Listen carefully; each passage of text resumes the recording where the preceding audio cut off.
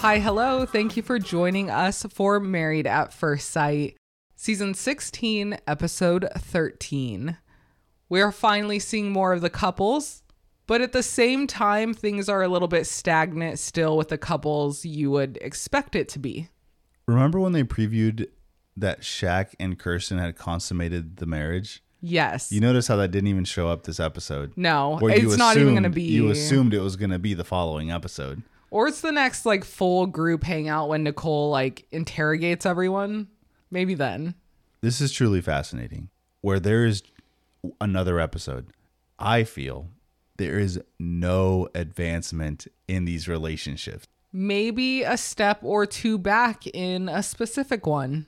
I can't wait to get into this. I know. Okay. It's so good. I talk so much crap about mostly Kirsten, but honestly, what brings me back every week? Kirsten. She is the only person that I'm always have hot takes on. And I don't dislike her, so it's never bad hot takes, but she's the most exciting. Her and Shaq, that's the most exciting couple this season. Less exciting, but very solid. Chris and Nicole, should we start there? Let's do it. When they're hanging out in the deli, did you get that feeling that the table and chairs are never actually there? They threw it in a grocery aisle? Even if the deli had a small restaurant thing, there must have been more than one table. Just the one. You had to get there early. Hey, shout out to the market. It was a market deli thing, yeah. Right? Shout out to them because they awkwardly placed two of their market bags for advertisement. No, I appreciate it. Good for them. Shout out to them. And they even did a zoom pan on the bag. Just, obviously you got to advertise to these people. They're giving up their location for filming, which they probably have to either close off or sort of at least close off that area of filming of your business, which is cool. But it just seemed awkward. And in some couples, they don't even get a business. They just get a park. Talking about locations, we'll get to the paint store because we could have done so much more with the story. I feel like they said, oh, where did you work with your dad? Okay, got the perfect location. We could have done so much more. Save it though. Oh, okay. I was getting ready to pop off. No, okay, I'll save it. I'll save it. Nicole talks about the significance of the deli, good times or bad times. It was always, hey, let's go hang out at the deli. She talks about when she was growing up that she always needed attention. And when she was 13, she went to a new school and she was kind of trying to figure out how not to be as much of a kid anymore. During this, her parents didn't really set any rules, but she does say that she wished that they did. She kind of lied a lot. She went out a lot. And she did feel ashamed about what she was doing. Chris says that this reminds him of his exes. And that's not what he would want in his life. Apparently, any negative trait ever is going to remind Chris of his exes. I know. And that's okay. Hear me out. This is up there, if not worse than the thick gate. It's kind of bad. Why do I feel like half of what Chris mentions is about his exes? Yes, I mean, every episode we get an example of, oh, Nicole's so much better than an ex, or this was an awful thing that happened to me with an ex, or... For better or worse, he really needs to stop comparing Nicole to previous relationships. Or every experience that he has with Nicole. You know what's odd, though? They both kind of do it in a way. What's interesting is that in some way they both do that. But I think at this point, Nicole much less than Chris. Sort of, but the thing that she's always doing is kind of not necessarily comparing, but what was it the last two episodes where he said oh, that can get annoying when that happens? What is it when she starts to kind of spiral a little bit? Just sort of has a maybe a negative attitude about things.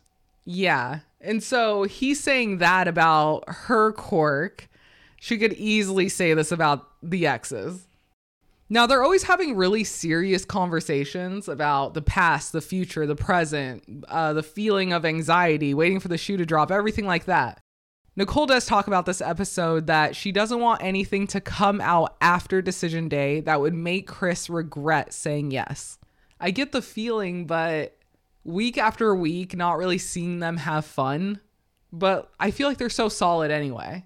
No, I think it's almost like if the show didn't highlight these moments, it's just a blossoming relationship. Things are going well. I think overall they're going to be a great couple, and I think they're both going to be an easy yes on decision day. Now, wouldn't it be wild that someone says no? That would be heartbreaking. The other person, people would lose their shit. I cannot imagine. We would lose our shit. You're forever on my crap list of like MAFS people that I no longer talk about.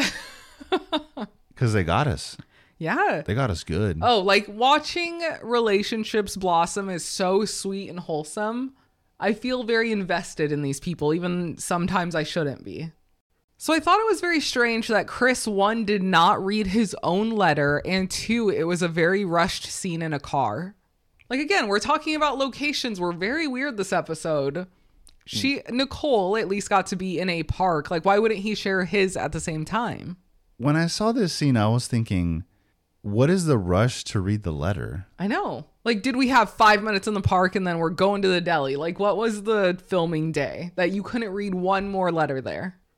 Chris's letter reads, "Don't be afraid to stand up for what you believe in. Don't let anyone walk all over you. And trust me, it's not worth it.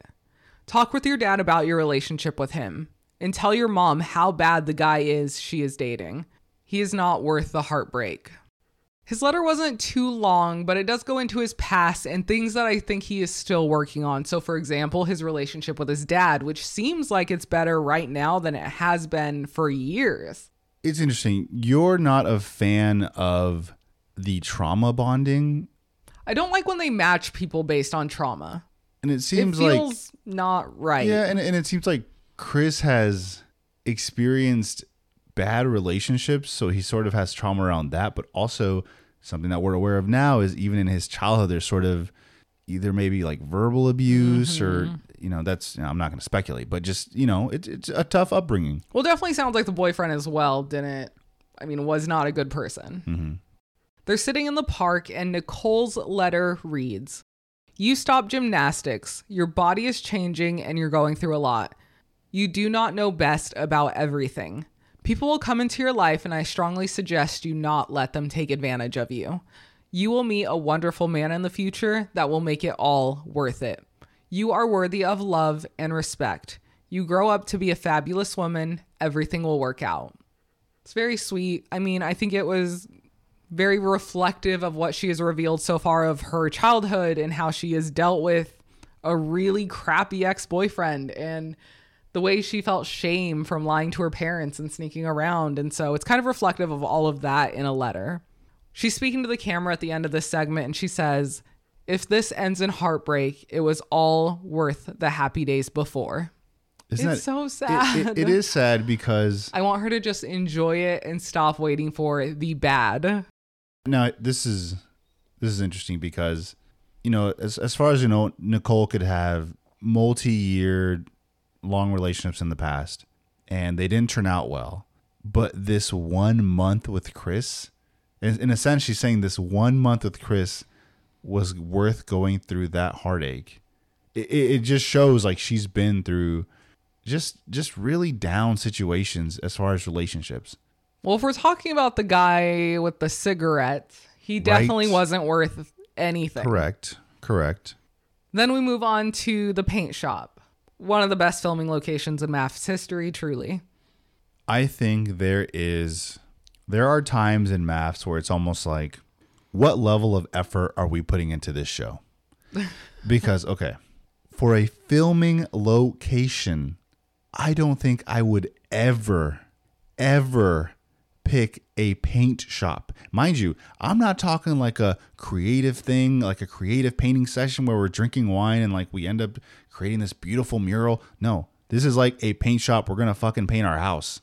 I would have taken them actually painting a random person's house over just sitting in this paint shop. There are so many variations of painting, body painting, like any other painting. You can't be getting all sexy painting when you're talking about your child trauma. I hear you. But also, the man who hated working with his dad at his paint business, we're going to make him sit in a paint shop? Not great. Not great, guys. What is that? Like they might as well have just stayed at the park. Why couldn't we have this conversation at the park? I don't know. Also, not everyone got to take their partner somewhere, or if they did, they didn't show it. So I don't feel like this won out the other potential locations. Like, give me Airris at a beauty pageant. Here's another rub I've seen with the show, and you noticed it on the first watch. We don't even get letters with Clint and Gina. Oh, I know. Like, why do we do that? Shaq and Kirsten, no Why letters. do we give people from the experts the same fucking exercises, but then we're doing this letter reading and only some of the couples do it, at least from what we've shown? Yes. Speculation could be that it was cut because it was that dry. It was that boring. They're like, you know what? We're just not going to put this on TV. I did always like the letters, though. Like, the majority of couples would do them every season. And I like the letters as well, too, because again, I call them like the characters on TV, right? They're on the show. You know more about them. They become more real. You get to see who they were as a child or get to know a little bit more about them.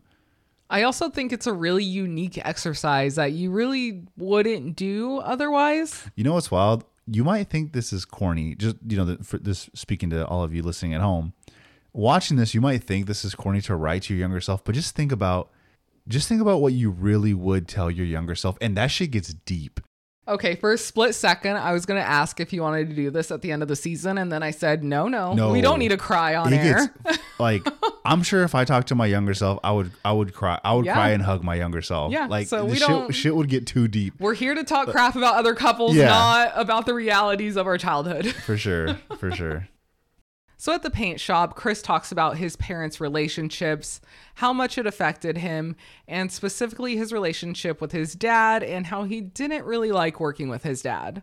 Nicole says this makes her understand why Chris is so adamant about making people feel special and loved, and that she wants to be his safe space. Honestly, same. Okay, I can vibe with Chris on this. When I was younger, so my dad, he had like a regular like day job, Monday to Friday, but he was always like, not kind of like a side hustler, but it wasn't like corny shit. Like he just did like a landscaping business on the side, it's weird. Like now that's like his primary business, which is crazy. But see, grew from that hustle. But from like 9 to 13, like it felt, I mean, as thinking about it now, it felt like it was every weekend, but it wasn't. But it just seems that way now, right? But it seemed like every weekend it was like doing something where it was like garbage pickup, cleaning up lawns, like just that maintenance work. And like kids, Saturday morning, we're trying to watch TV, eat some cereal, fucking sleep in, chill. Buddies are coming at like 11, 12, going out. Like no kids trying to wake up at like 7 on the weekend to go do yard maintenance. No. So then I'm sure Chris now is like, man, fuck this paint job. Oh, he'll never paint again. And for me, I'm like, man, fuck this landscaping. Oh my God. Making you do any yard work with me is like instant bad mood. Like we were just trimming some of the trees, and it was like a fucking chore, man. But we did it. But it took a lot. It took a lot. I'm laughing so hard because it's like the most non-stressful thing. I quit and started cutting those trees like 4 times. Yes. And I was just like, just give it to me. I will cut them. Yeah. But no, I'm sure he is not going to paint a house. He will hire someone to do it, and he is not. We all have our things. He will happily hire someone to paint it. His relationship with his dad does seem to be really improving. He got a really sweet text from him recently talking about how much he enjoyed Nicole, loved talking to her, loved hearing her answers, and it really brought them together. Later in the episode, we see Chris and Nicole have a very cute paint night. Nicole puts on a sticker mustache. They're joking about her being a 1930s villain that then turned into Italian villain. We saw it, guys. It happened. Chris saw this window of opportunity and it was not going to pass him by. The impressions came out. It was a long time coming. Let's be honest. It really was. We made it, 4 or 5 weeks? He held it in so long. Long time. Yeah. I wonder if a buddy pulled him aside and said, hey, maybe wait a little bit to do that. They're a great couple. It was great. Honestly. And it was so nice to see them have fun and just be lighthearted. And like Nicole was having the time of her life. She loved the impressions. And she does say on After Party, like, oh, we just talk in impressions all the time to each other. Then we get very few scenes with Clint and Gina. The first scene we see of them together is Clint taking Gina to the soccer field. He talks about the pride he takes and how determined he was to learn the game and get good. You know what's wild? On Clint's intro, you kind of see he's all about sailing, and maybe it wasn't sailing weather right now, and they've already done the sailing, but you never got soccer out of that. I never got soccer out of the guy that says, you know, I love to take life head on. I love new adventures. I want to learn about myself. I'm a pilot. I'm a sailor. I'm all this. And then we ended up like at a soccer field. So in certain cartoons or animation, this would be called filler. And Probably. It felt like filler. Like, we need some Clint and Gina scenes. We have nothing. Get them a fucking soccer ball. Go kick it around. Talk to each other. There's nothing here, guys. There's no. Is there even a friendship? Are they just putting on a good face? There was one line when Gina said, I'm just glad we're both on the same page. I'm like, yes, this same page is, hey, we're going to be fucking friends. Excuse me, not fucking. We're going to be friends during this process. We're getting to the end and we're both saying, no, get it, got it, good. Yeah, it's basically confirmed next episode when we talk to I am spacing on her name, but is she a intimacy expert, like a sex therapist? And is it they say Dr. Pia? Yes. I'm pretty sure. I apologize if I got it wrong. So she's talking to them. They both agree there is no intimacy. They don't even really want intimacy to happen. Nothing. Do you have desires outside of each other? Absolutely. So are they... Fam, what week is this? It's not soon enough for them. Clint is like, absolutely, I'm waiting to get out of here. Do you know anyone? Give him my number. He's like, ma'am, I was getting it in 2 weeks before this show started. I am ready. So as random as the soccer field with Clint was, do you know what was not random? The hair salon with Gina. Guys, nothing. There's nothing here. She doesn't know anyone outside of the salon, and she doesn't do anything outside of the salon. We literally can't escape the salon. What was your tweet? Okay. We're all just girls in Gina's salon. This is the reason we just talk so much shit about this. Like, and Clint's brought it up, like, us watching, we just want to get to know who you are. Who are you outside of this business persona, this hairstylist? Where are your friends outside of this world? Like, what do you do? I mean, and Clint's mom alluded to it, like, hey, like, those first couple years, like, that's like all I did. That was my focus. And I get that, but it's just, we still want to see more of the real Gina. And maybe the real Gina is, this is it. That's who she is. I mean, very well could be. Gina walks Clint around the beauty school and kind of gives him the background of why hair, why go to school here, why kind of do this big shift. We did learn one fun new fact. She was in broadcasting since she was 14 years old. That was interesting. Yeah. And I went to school. Gina on a school radio? Well, she said she went to college. I'm assuming got her bachelor's in broadcasting. Maybe. That would be a crazy, well, not crazy, but it's interesting to be so deep into one career path and then sort of, this isn't for me. Mm-hmm. I need to, bartending, like, I want to do something else. But it's very good to find that out because you're going to be miserable every day. And relatively, early in life. Yeah. Clint says that he admires her ability to shift and relates to his switch from being a pilot to going into tech. I don't know if the comparison was needed. Like, we could have stopped before that part, but that's all right. And it's Clint. That's not a crazy stretch. Inevitably, you're dealing with making things work, right? Systems. I agree, but it doesn't always have to go back to you. Oh, I see what you mean. But I almost feel like he has to because Gina's giving nothing. So we're always going to talk about Clint. Clint needs to dominate the conversation because he knows if he lets Gina in, we're going right back to the salon. Cut to the next scene. The salon girls are coming over and we're going to talk about the salon and what Gina does at the salon. Wow. How many times do we need to meet up with the girls at the salon? We were at the salon. They've already been to the house as well. Now they're coming over again. Well, Gina's from Nashville, right? I didn't think so. I think she's been there a while, but I don't think she's from there. I don't think her childhood was there is what I mean. But see, look, even in this scenario, you're just getting the perspective of Gina's coworkers, the way they see her in work mode. But if we saw somebody that was Gina's friend outside of that environment, maybe we could know more detail, or how they present themselves, how they interact with relationships, when it's working, when it's not working. So to kind of switch things up a bit and to get off of the topic of the salon, Clint talks about how this lasagna will determine their marriage, which good for you. Pivot. Why did I immediately think of your mom's lasagna? Mom's lasagna is so good. It's so good. And as soon as he said that, I was like, I mean, it's not your mom's lasagna. I won't even order it anywhere because I'm like, it's not going to stand up. There's no point. No, I already have the best. Point. It's fine. So Clint takes a bite. Silence falls over the room. And he says, it's good. It's solid. And the marriage is saved for another day. I'm not buying it.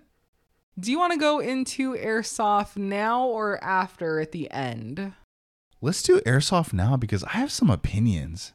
Oh, it's actually a great segment into our last two couples. Okay. We see Shaq, Kirsten, Airris, and Jasmine, right? They're all going to Airsoft together. But here's the thing. I have never, ever seen Airsoft like this. I had no idea what this was. So it's self-loading. I don't even want to call it arrows because they're pellets, right? Well, it was like a Nerf arrow thing. It was a Nerf arrow. But okay, bow and arrow, whatever. This looked like a toy you would buy. It was so small at like Target for like a 7-year-old. It was disproportionately small for an adult. Okay, why? When someone says air, I just imagine like the soft pellets. Well, no. Do you remember like what was it? Our nephew's 12th birthday party. You guys all went Airsoft, right. And you guys were going ham. That. Is it like a liability thing? Are they like, no, I mean, we very can't. well could be. Those are pretty gnarly. You can get hit and then be a bruise or something. But I was like, this is so weak. I have never seen something like this. I would have loved to seen like Kirsten and Jasmine like get into it. Oh, paintball would have been good. Paint was like a theme of the episode. Why didn't you just do Oh, paintball? why are you not a producer? Like, what are we doing here? Sign a waiver. You got to sign a waiver to go to these things anyways. To do anything. It's fine. You're brilliant. That was the way to go. It was more awkward because just seeing the size of these adult humans holding these stupid little bow things, it just looked ridiculous. Yeah. But I was like definitely cheering Jasmine on regardless. I get your frustrations out, girl. Go after him. When we talked about this scene in the previous episode, we thought, are they going to another like destruction thing? And totally wrong. Makes sense now. Yeah, makes sense now. So Shaq and Jasmine were talking separately in a very set up producer driven scene. It was very like staged. Even the way they were sitting like felt unnatural. Sitting on the hood of a car and they're talking about their relationships. Jasmine talks about wanting to be hopeful that they can grow together and wants to be careful that she is true to herself. Shaq says that's really good. He questions what she wants out of this. And then tells her that she is beautiful inside and out, to just be herself and to walk in her truth. All wonderful advice. Jasmine asks how it's going with Shaq and Kirsten, and Shaq does open up and say it's a lot of expectation. Jasmine asks if it bothers him that he hasn't met her dad yet. And he does try to kind of dodge the question a little bit. And she said, basically, really, does it bother you? He says, yeah, it does. Do you want to get into that now or wait for their segment? Let's get into it now because it's just a continuing thing throughout the rest of the episode.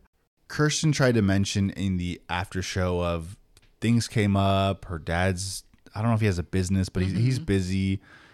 So like just things haven't lined up to meet. And I get that. People can get busy. Now, the devil's advocate to that is, this is your husband.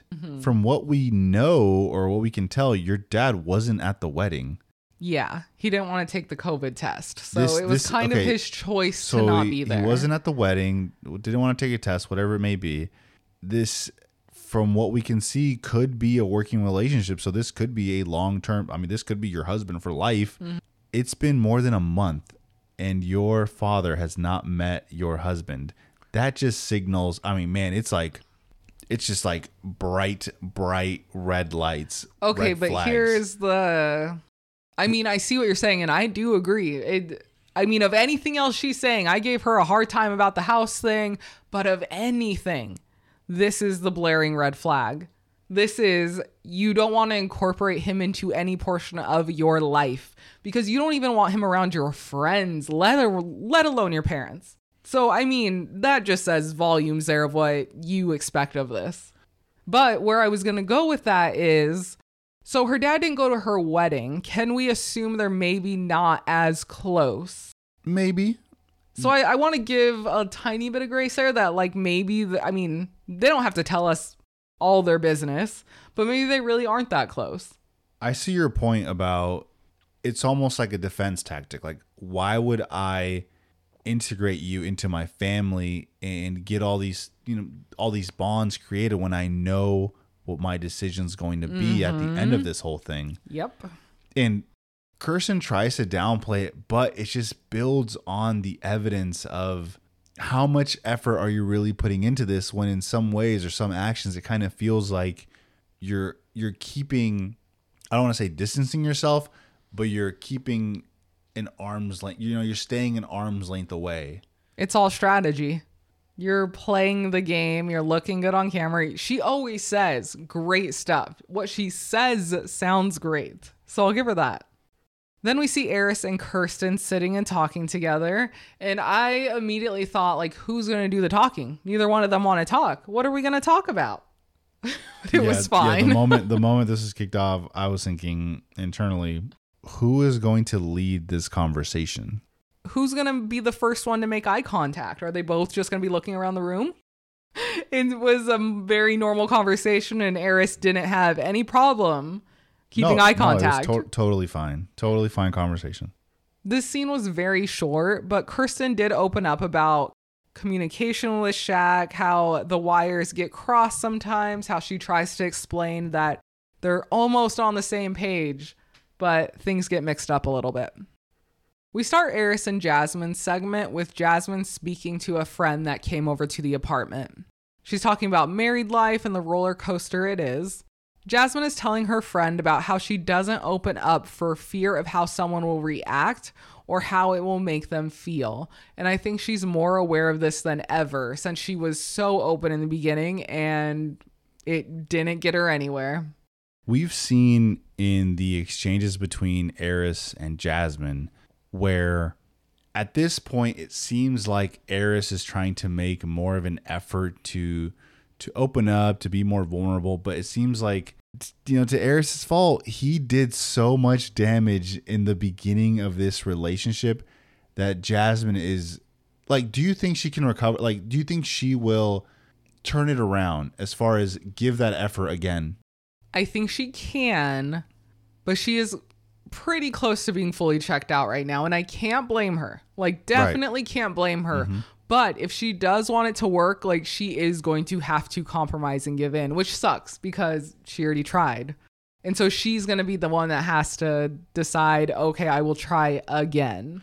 Just to counter that, even Airris saying, I'm trying to be more vulnerable doesn't mean I'm trying to build a connection with you. Oh, you're totally right. You're totally right. Yeah. That just means I'm doing the assignments. I'm going with the flow. Mm-hmm. I need to be more vulnerable. Okay, I'll do that. But it like in his mind, I don't think that equates to like, I have feelings for you now, or yeah, I think you're more attractive now. He's doing what he's told. That's probably it. Jasmine talks about how she just needs cue. Her attraction is based on how people treat her, about how they make her feel. And that's sort of dying right now. And I'm wondering if a lot of people call it like getting the ick, where there's like, you can't come back from it. That person's just kind of like you're done. You have no thoughts, feelings, anything for this person. I'm worried she's just about there.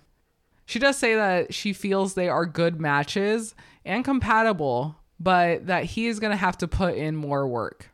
And I fully agree. Airris says that he notices Jasmine is having a hard time opening up, so for his segment, he took her to a card shop. He's showing his collection of cards and how he would always keep them safe, always knew where they were. He might lose a pair of shoes or something, but he always knew where his cards were. Talking about past relationships, Airris says that people will stay in relationships basically when they know they shouldn't. And he has never had that problem. He says he's immediately out of there, a relationship or a city. He just gets up and goes, and that has carried on to adulthood. This is interesting how in Jasmine's case, it was more of it seems like she had one major move in her life, right? She was, I think, almost going into high school. There was a move. And it seems like that was it. You know, as far as we know, that was it. But in Airris's case, probably in childhood and when he was an adult, there's just been a lot of movement. So for him, it's a lot easier to move on from things, move on from a location. In his case, also move on from a relationship. It's just interesting to see how they both, one is viewed from Jasmine's eyes as a very negative thing. Whereas from Airris, he's like, well, that's just what I'm used to. Like, I'm just used to, if like I don't like this, I'm just gonna move on. Like, I'm not gonna stay here. Great. Well, I mean, that's our opinion. Yeah. Like, in his opinion, that's his best way to live his life. And maybe that's not compatible with marriage. Maybe it's just not. And that's a totally fair opinion. I'm just saying is like, from Airris' perspective, he could be thinking, I'm not into this. Why should I keep going with this person? That's not fair to them either. Like, I'm just going to end this. Yeah. And if you look at it that way, like, that's more fair than just, well, I hate being in this relationship. Let me just drag this out until maybe that person lets me go. And now they just hate me. I can't knock him too much for that. But you can't always just run. Right. I mean, marriage is like commitment, ups and downs. And like, I'll always go back to what he said of like, oh, someone will like make me be committed, being married. Someone will make me do this. But it's like, your track record of the going gets tough, you kind of bounce. So is that true? His letter to himself reads, "The confusion you feel at 12 won't last forever. The world is so much bigger than the city you live in. Continue to love your mother. She is a superhero. Forgive your father for passing away and leaving you. No one ever tells this to little black boys, but it's safe to talk about your feelings, even if you may come off as weak. It's okay to be you." Airris follows that up with talking about outside influences, how that can affect your life, and how it's important to kind of stay on the track that you need to be on. You don't have to do things to be cool, to impress people. He mentioned something interesting where the world is bigger than the city or town you live in. I remember being young, you always feel like, let's say middle school, right? The people that you go to middle school with, your friends there, at that age, like, that is your world. That is like the size or the scope of the world for you. And obviously, if you get bullied, you get these feelings of, I'm always going to get bullied, or like, why is it so down? But like, this is such a speck of life that in the long run means almost nothing, like nothing to your overall prospects of life. One thing that actually was way more interesting, besides my little fancy spiel there, he says, forgive your father for passing away, early in a way, but his father was murdered. Like, I think just as a kid, you're like, oh he's just not here. But it's interesting because I would imagine I would have this big sadness about losing a parent, especially in that type of situation. And my hate would probably be more towards the person who committed the act. So I would have to work on forgiving them so I can move on in life, but I wouldn't have hate towards my parent. I get it. You could, because you're missing that piece now, or you hate that you missed that piece of your life. I think it's just so circumstantial, especially with murder. That's so... Mm-hmm. I know. And it's violent. It's not something that you were expecting. It wasn't an illness. Even talking through it now, I'm thinking to myself as like, who am I to like break down how someone should feel after like losing a parent? Right? Yeah, everyone's so different. Everyone's going to feel just differently. Yeah. Think of grief and how everyone goes through that differently, handles that differently. Part of that, I think. Yeah. When it's time for Jasmine to read her letter, she says that she wasn't trying to get emotional, so she kept it light. Her letter reads, "You are a young girl who feels like she's on top of the world. You are about to make the biggest change of your life. Be ready for what's to come, as it will come as a shock. Stick it out. It will get better. You will be the complete opposite of the person they tried to make you. You will exceed some of your wildest dreams, and you will be able to work in your passion. Believe you can, and you're halfway there." I mean, overall, Jasmine's message seemed, for the most part, very positive. Exactly. Just regardless of all that she'd went through, it's worth it, and she's happy with the woman she became. Do you think Airris feels some type of way of...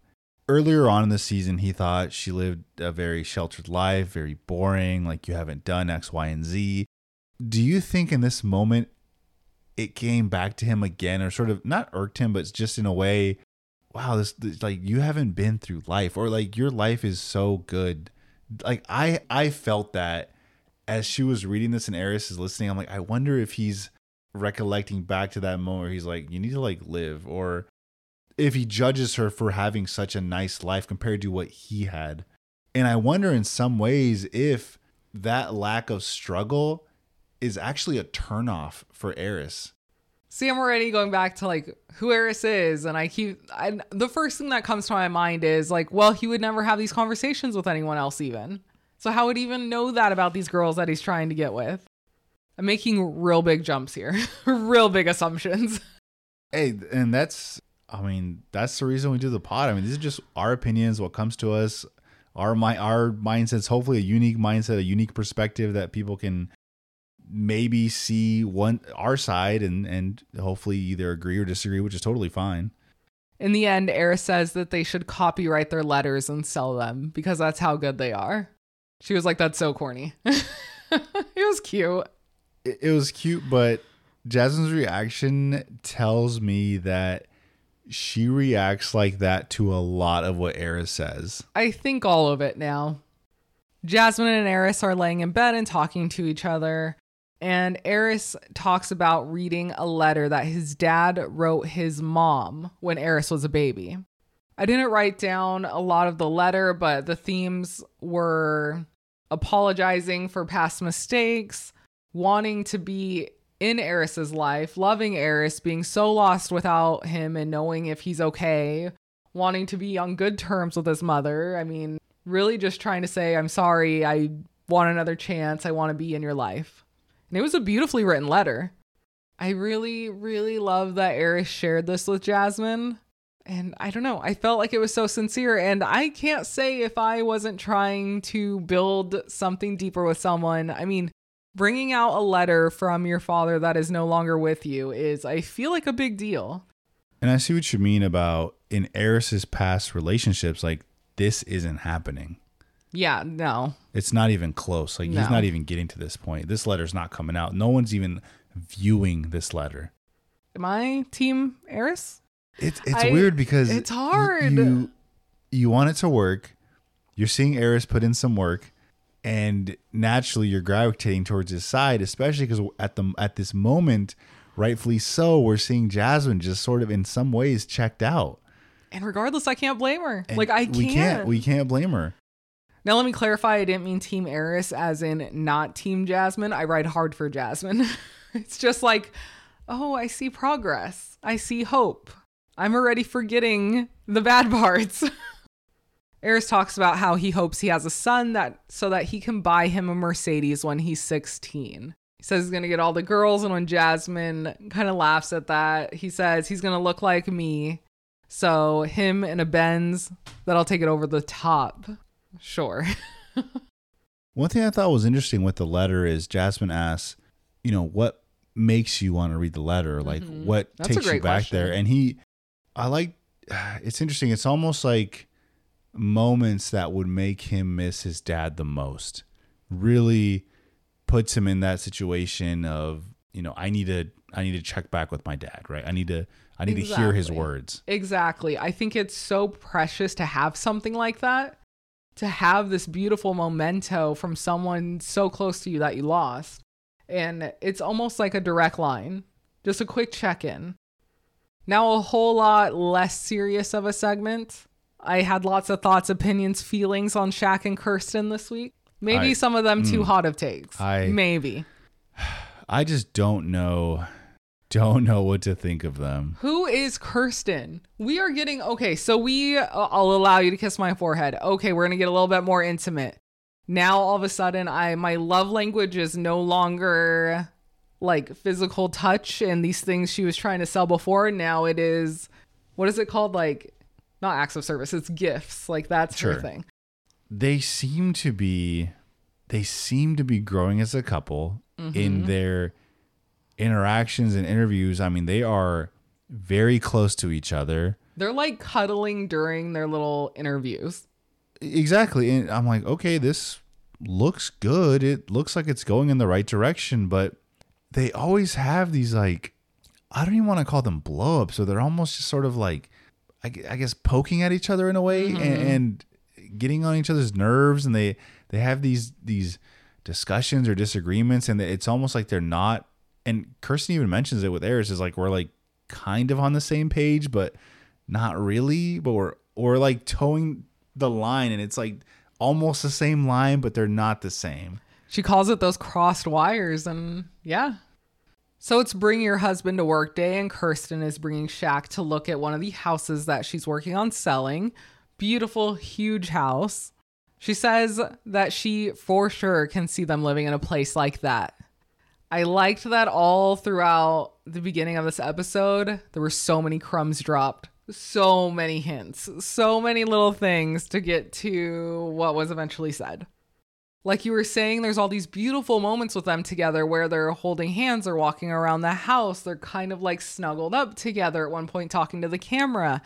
And I mean, they're going as far as, we would love to have all the kids up in here. We're having game night. We're having movie night. Their friends are going to come over. We're going to be like the fun house. Like, all that sounds amazing. But it's just something's there for me that isn't clicking. Oh, interesting. Even after that kind of conversation? Yeah. Oh.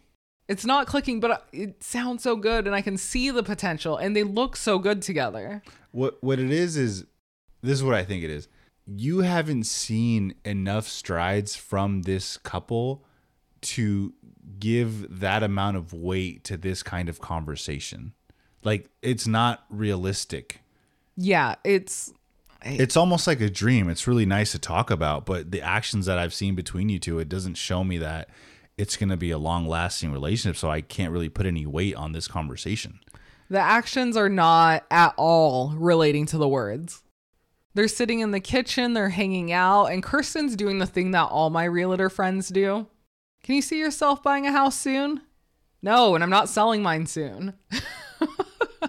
Okay, real talk. Why did our realtor friends, they became realtors, and it was immediately like, hey, if you need a loan, hit me up. I'm like, dude, I'm not gonna hit you up. Hey, what are you doing this weekend? I just bought my house. It's like, oh, do you want to refinance? I'm like, dude, stop. Do you know of anyone that wants to? I'm like, don't ask me how I'm doing just so you can like get this sell tactic in.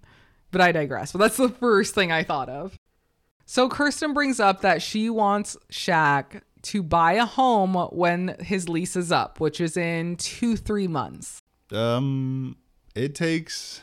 That's a lot. Kirsten, you're a realtor. You know it takes time to buy a home. You got to submit paperwork. You got to get pre-approvals. It's a lot of paperwork. It's a lot of steps. I bet she would let him live at her place if he was buying a house, though. Well, her place has no furniture, so his stuff would fit right in.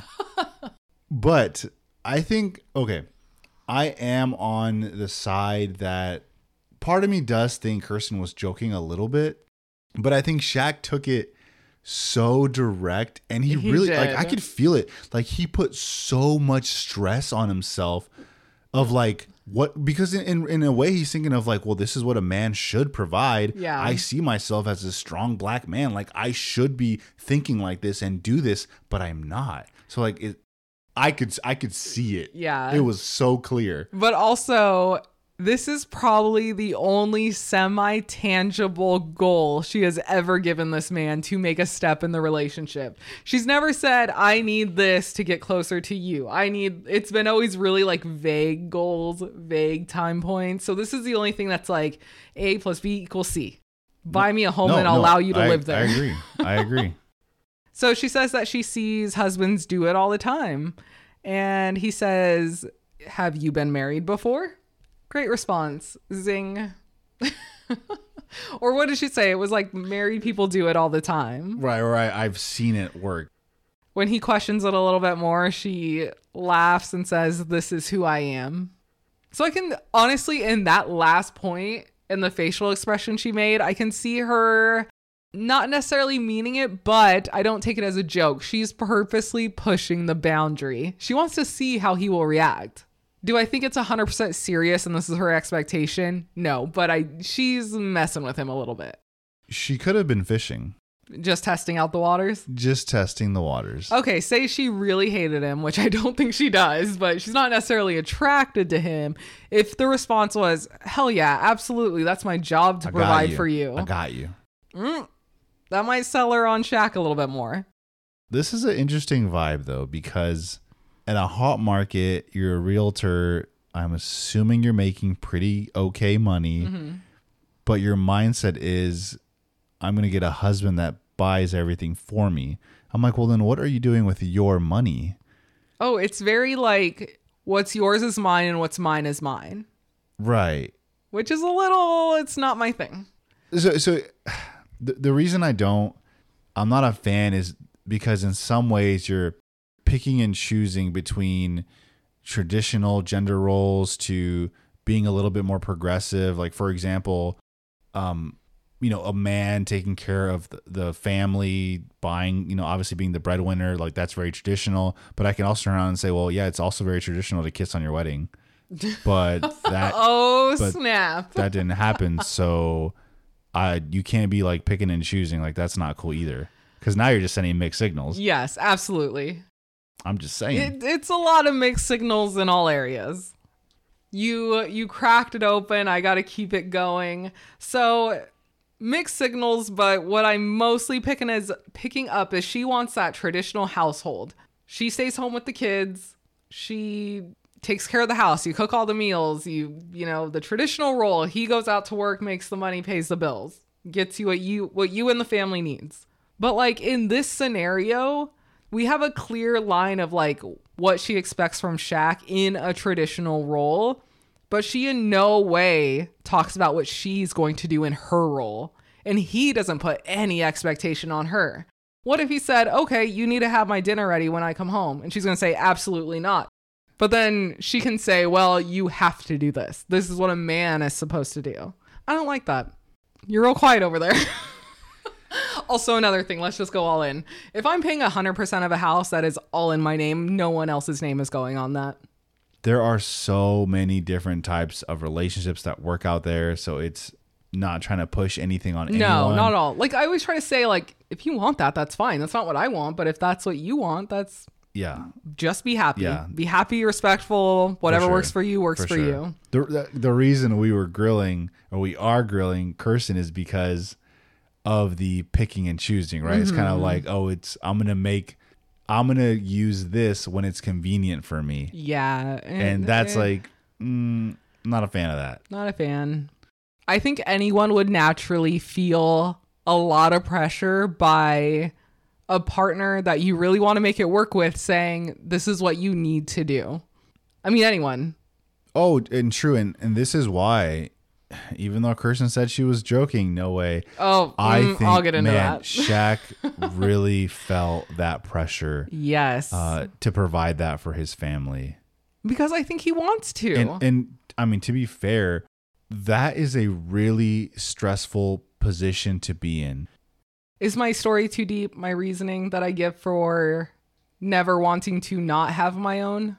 No, I mean, in some ways, your side of it is you're protecting yourself. Like, and again, I want to say women, but really like people in a relationship, you should, I mean, like they say, like you got to love yourself first. Like you got to make sure you are safe before you can like save someone else. Yeah. It's same way. And you can even think about with finances, like you need to make sure you are okay. Don't get me wrong. I totally get what you're saying. And I back that up. Like you need to make sure you are okay. Yeah. You need to plan to just make sure you're going to be good. And Kirsten would be good in this situation anyway. She said it was going to be, the deed is also going to be in her name, right? Which is smart. Right. And I loved when Shaq was but like, I'm always going to go back and forth. But I love when Shaq was like, I'll give you a nice Honda, Toyota. Yeah. He's like, are you trying to get like a new like BMW? Like, what are we talking here? She has a Benz right now, right? I think so. Yeah. So we're not doing that. So Kirsten is showing Shaq her childhood home, talking about how her dad provided for her siblings, and her mom, how she thought everything was great until the parents' divorce, and things definitely changed after that. She always hoped that they would work it out, that they would be together forever, and it just didn't work out that way. I should know, I think a lot of people on Twitter, especially when they were going through these conversations, assumed Kirsten legitimately meant like, I expect a close to $3 million home. I mean, that was kind of the... I didn't get that reading at all watching this. I mean, she took him to the $1 million home and was like... Yeah, but it's easy to say like, yeah, I could see, like, yeah, I can see myself in $1 million. Doesn't mean I can afford it. And then in the end, towards the end of the episode, she backs it up, was like, well, no, obviously we're going to get pre-qualified with a certain amount, and we're going to look at homes like in our range. It's almost like Kirsten probably does what we all love to do, is like fantasy shop. Like, oh, yup, super modern home, $10 million, totally fucking buy that. You know what immediately comes to my mind? What's up? The 5-bedroom house I tried to convince you to go in with me on. Hell no. It was so big for no reason. We don't need it. I was like, what are you putting in this house? I said, I'm going to sleep in a different room every night. You can come with me or not. I was like, we don't even have stuff for these rooms. It was a quirky house. Yeah, it was weird. Towards the end of the conversation about her childhood home and her upbringing, Kirsten does say, speaking of providing, my dad provided for all of us. Hint, hint, nudge, nudge. Shaq does confirm that is something I want to do. It is my duty as a husband. I just need some patience, essentially. I need some grace in this. Kirsten's response is, well, no one had to tell my dad. I'll be honest. Some folks, man, they're just trailblazers. They're just ahead of the game. Are we calling Kirsten a trailblazer? No, her dad. Oh, I was like, what are we doing with it? No, it's just, I think back even our parents in their young age of what they were doing, where they were moving, like what they were giving up. It was like, wow, to make these decisions from like age 19 to like 24, like is wild to me. My parents at 17, 18, 19 were so much more of an adult than I am at 30. Like, like so much. It's wild. I mean, my dad was moving like different states, like at 19, 20. I was like, what? With kiddos? Like having I was like, married, what? Having kiddos. kids. I was like, I think about myself at 19, 20. I'm like, hell no. We're terrified to have children at 30. Like, I'm like, no. It's, we're the softer generation. And, you know, honestly, I would say it's not fair for Kirsten to compare her dad with Shaq. No. And have that be the expectation. It's not. Okay, from a woman perspective, I'm assuming Kirsten's dad was a great influence in her life. Okay. So you're holding this very important man in your life to also that standard, to arguably the first great man of your life. So, I mean, I can understand it, but do I think it's fair? Not necessarily. It's a totally different person with a totally different life, and being on Married at First Sight is its own beast. And Shaq alludes to it, like, if that is your perspective, like, this isn't going to work. Yeah. Like, if that's what you're going to do, like, just be upfront about it, and, like, this isn't going to work. She walks it back a little later. Then Shaq and Kirsten meet up with Shaq's godmother and godsister. They traveled from Mississippi and Georgia for this scene. That's love. Okay. They had to note that because they made that trip. And do we know where Kirsten's dad lives? Oh, I didn't make that connection. Well, he hasn't even met her friends. And they're in Nashville. I'm just saying. Great point. Didn't even catch that. Is her dad in Nashville? I think so, yeah. Because his shop, this she said, family traveled across state lines for this meetup. Yeah, a few states. And I can't meet your dad? She said she didn't want it to be like while her dad was working. And they did talk on the phone. So baby steps. They're looking at old pictures together and mention how Shaq is the youngest, but honestly, he's the oldest. I like this sit down. I mean, it was breaking down how Shaq essentially organizes the family, maintains tradition, keeps everyone around for the holidays, assigns duties and holidays of like what we're going to do, what are you going to bring. Creates traditions. He has his Christmas breakfast and what color is everyone going to wear and what are we doing for Mother's Day. But see, this is why we need this kind of stuff with Gina. Like, yes. I just knew so much more about who Shaq is as a person and like, what did he do before maths? Like, who was he? How does he interact with his family? I learned so much in this little sit down. I just want that for Gina. Hell, and kind of like with Clint, like, because I feel like in some ways, like, I really kind of don't see much of Clint either. Yeah. Because they just have, we don't see anything. They just have so few scenes. Kirsten asks, with him being so busy, how does that play into our marriage? His godmother says, just make sure you show up, be present, and be by his side. Good, solid advice, sweet advice. Definitely. Everyone loves when their spouse supports them. If you're not doing anything else but being there during their moment, that means so much. We end the episode with Kirsten and Shaq eating in the apartment. Kirsten asked Shaq how the conversation went with Jasmine, and they talked about expectations and kind of that conversation that was brought up. And Kirsten says, I don't think those are high expectations. Shaq begins to call Kirsten out, says, you don't ever want to have a conversation, but I need to have this conversation. Quickly sets that boundary, like, I have to talk about this right now. As soon as he starts mentioning the issues he's having, she says, oh, I'm just joking. No, you're not. You're doing... No, everyone does this. No. We have all done this. You push that boundary a little too much. The person reacted a little too much and you're, it's a joke now. This is what I mean, where you could feel how pressured Shaq was. So much so that this is the most, I think, forceful we've seen him in a conversation as far as like, I don't care what we have going on. Like, I need to talk about this. Yeah. It was weighing on him a lot. And I don't like the term of, I don't think that's unreasonable. Again, like, everyone is different. Yeah. There's no give and take here. It's not like, hey, this is my expectation because of this. How do you feel about that? Do you have anything you need from me that would be like that? It's just, this is what you're going to do. I mean, going back to my point, Shaq could say, well, I expected a kiss at my marriage. Yeah. Didn't happen. Yeah. I kind of wish he gave Kirsten back a little bit of what she gave him on the honeymoon and says, I think you joke too much. No. I was waiting for it. It was the perfect setup. That's true.